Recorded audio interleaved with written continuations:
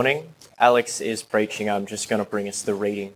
This is from the book of John, chapter 3, verses 1 to 21. There was a man from the Pharisees named Nicodemus, a ruler of the Jews. This man came to him at night and said, "Rabbi, we know that you are a teacher who has come from God, for no one could perform these signs you do unless God were with him." Jesus replied, "Truly I tell you, unless someone is born again, he cannot see the kingdom of God."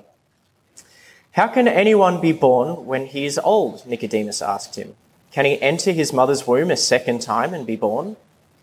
Jesus answered, "Truly I tell you, unless someone is born of water and the Spirit, he cannot enter the kingdom of God.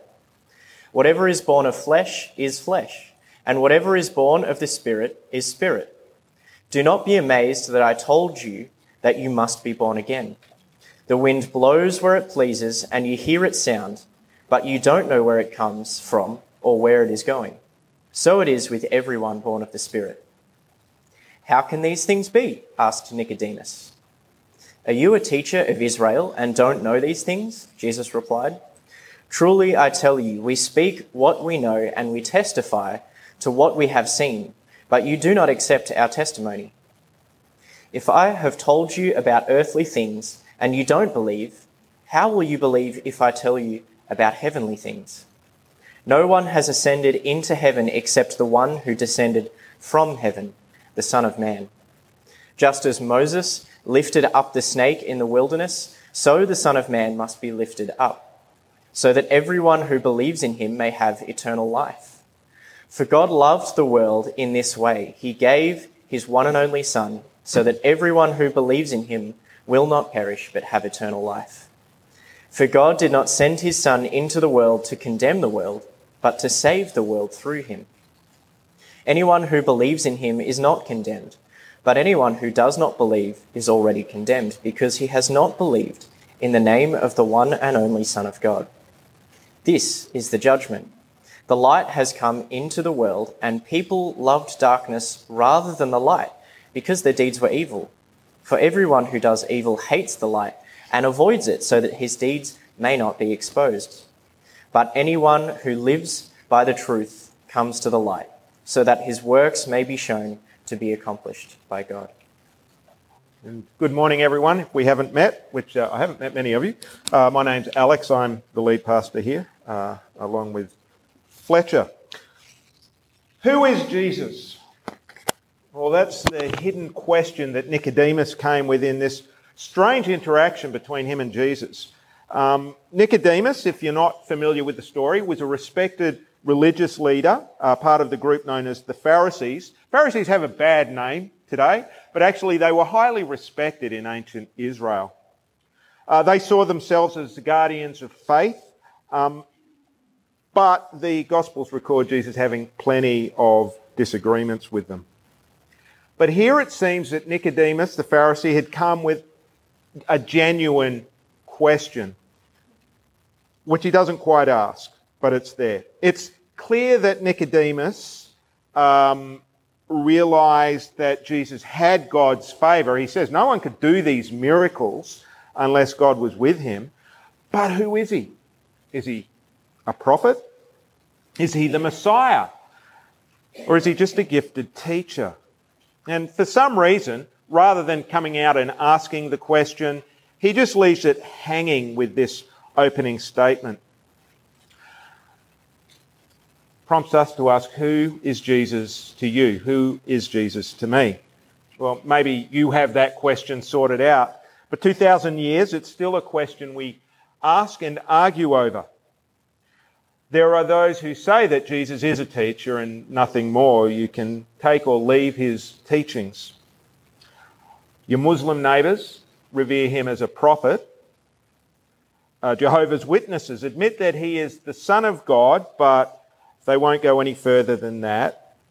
Christians say that he's not just the Son of God, but he's God the Son. God become a man, the God-man. And with such a range of options, and there's probably more besides that I haven't mentioned, who is Jesus becomes a very loaded question. There's a lot hanging on it. But if it's such an important question and the answer is just as important, then if Nicodemus leaves his question hanging, why is it that Jesus doesn't just come out and answer it? Why does he give this long, convoluted response to Nicodemus? Where did this stuff about being born again and the kingdom of God come from? Well, we need to see a bit of context to understand what Jesus is doing. Devout first century Israelites were actually all about the kingdom of God. They were eagerly awaiting the appearance of the Messiah, who they believed would establish God's kingdom on earth, with its capital as Jerusalem, and the entire world under his feet, which of course meant that Israel would be the preeminent nation on earth, with their king as the king of the whole world. So when this miracle-working rabbi came from nowhere preaching a message about the kingdom of God, it got people's attention, especially the authorities who were worried about the kind of trouble it could cause with their Roman overlords. And Jesus was not the only person coming and preaching like this. Plenty of would-be messiahs were put down in the first couple of centuries. But it's this background of expectation about the kingdom of God that perhaps makes a little more sense of Jesus' response. He guessed this was what was at the heart of Nicodemus' question and why he'd come. Raises the question, though, what does the kingdom of God have to do with us today? On the whole, 21st century Australians aren't looking for a kingdom. If I took a poll here, I imagine many people would be Republican. We're looking for a way to beat inflation, find somewhere secure to live, hoping we don't get dragged into World War III. But you know what? That's not so far from first century Jewish hopes. Like most of history, the first century was a world where economic injustice was rife. The rich got richer and the poor just had to struggle to get by. Israel was occupied by a foreign power, the Roman Empire, and the world was just a brutal place to live in. And the promise of God's kingdom was that there'd be an end to that. In different places, the Old Testament, the Jewish Bible, describes a world in which the Jewish God, Yahweh, through his designated ruler, the Messiah, the Anointed One, would establish peace and justice on the earth. It was a world in which everyone experienced economic security. No one lacked what they needed. It was a world in which swords were beaten into plowshares, the end to conflict and war and injustice. That sounds all right, doesn't it? I don't know about you. I would like to live in that world today. And so you see, if you desire these things, and who doesn't, then the kingdom of God has everything to do with us today. The question becomes, if this is true, how can I have a piece of that pie? And so Jesus got straight to the point of answering it for Nicodemus. If you want to see this kingdom, he says, you must be born again. Now, that's a baffling statement. If you're a Christian, you're used to hearing that sort of language, but Nicodemus certainly was confused. What? That's just a weird image, Jesus. And Nicodemus was a theologically educated man, don't forget. The point Jesus was making was that the kingdom of God was not a political system. It was not an earthly realm. It was first and foremost a spiritual one. And to become part of this kingdom of peace, we need a complete spiritual transformation. We must be born of water and the Spirit, as Jesus puts it. Now, the Spirit Jesus refers to is pretty clear. It's God's Holy Spirit. It's really God's presence and power with us and within us. But the reference to water is a little more tricky, and theologians have been arguing over this for the last 2,000 years. Some see it as a reference to baptism, which we'll be witnessing in a few minutes. But the image of water, when we read the rest of John's Gospel, it actually goes a lot deeper than this. In chapter 1, we see John the Baptist baptizing Jesus in water, and John has a revelation as Jesus is baptized of who Jesus is. He sees the Spirit coming down and God declaring that this is his Son. In chapter 2, Jesus turns water into wine at a wedding. It's an act of transformation and new life and joy.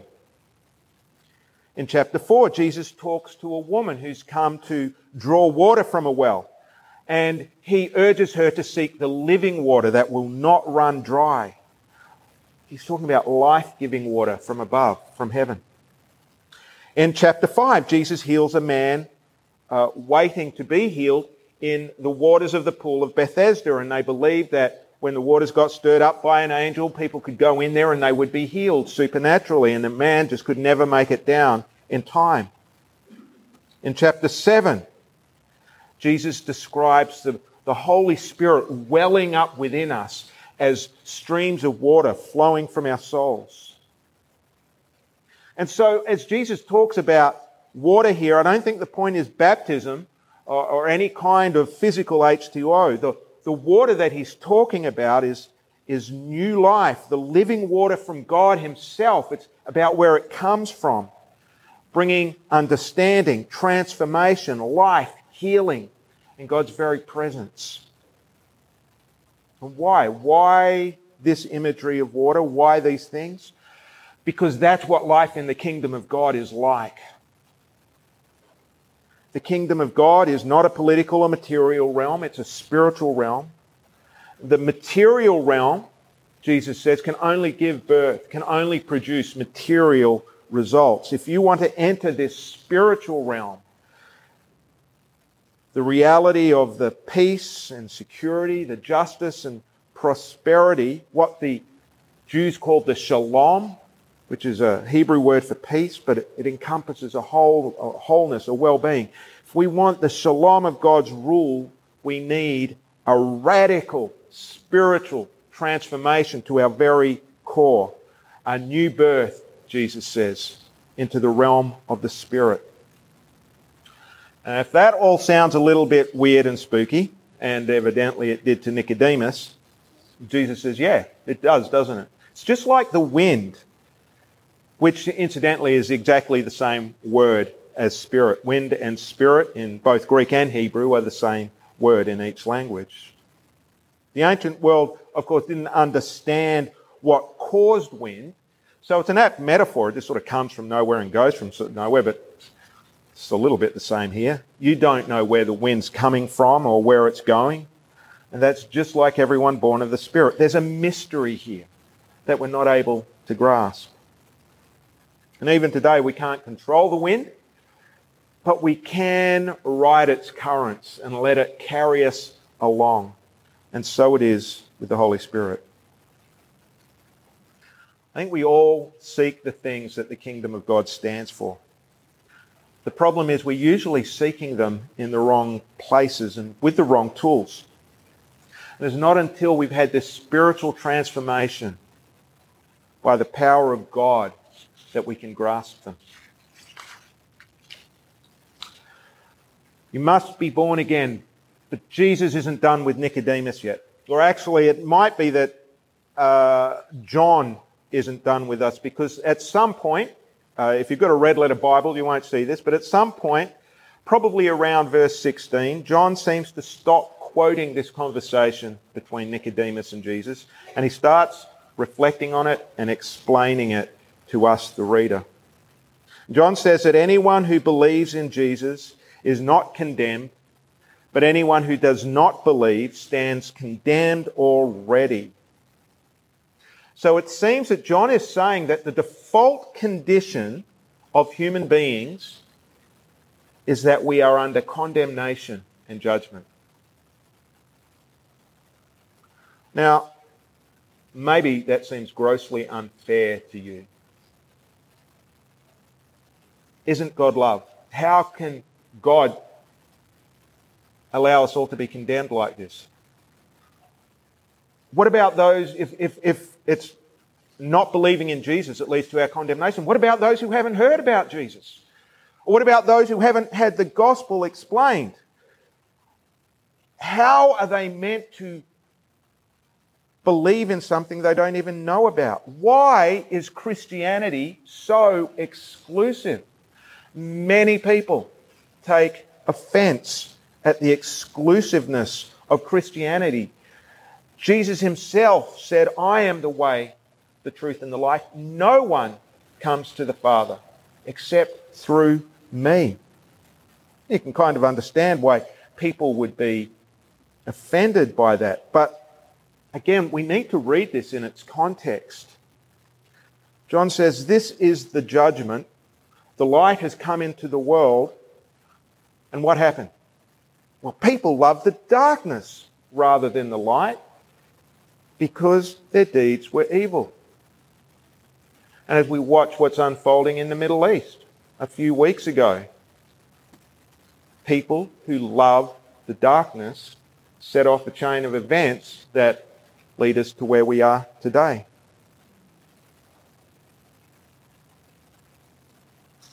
Everyone who does evil hates the light. The problem keeping us out of God's kingdom isn't only that we are physical beings that need a spiritual transformation so we can get into the spiritual kingdom. It's that we're creatures of darkness who need to be brought into the light. Now you might say, oh, hang on, that's not me. I don't do evil. I don't sin. I mean, those Hamas guys, they're pretty out there, really, aren't they? Maybe Jesus is just talking about those sorts of people. Well, you know, evil isn't just Adolf Hitler or slavery or child abuse, as evil as those things are. You know, evil is the anger and unforgiveness I feel towards others, even when I think I'm justified in that anger or unforgiveness because they have harmed me.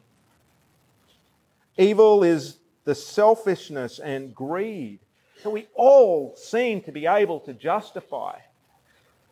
Evil is the lust and the exploitation we practice when we look at porn or use other people for sex or whatever it is. So let me ask you a question. Do anger and unforgiveness and bitterness and exploitation at any level belong to the kingdom of light or to the kingdom of darkness?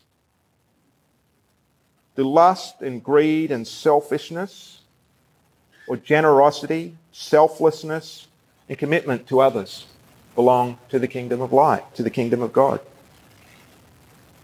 Seems pretty self-evident, doesn't it? And so we are condemned by what the Bible calls our sins, the evil things within our heart.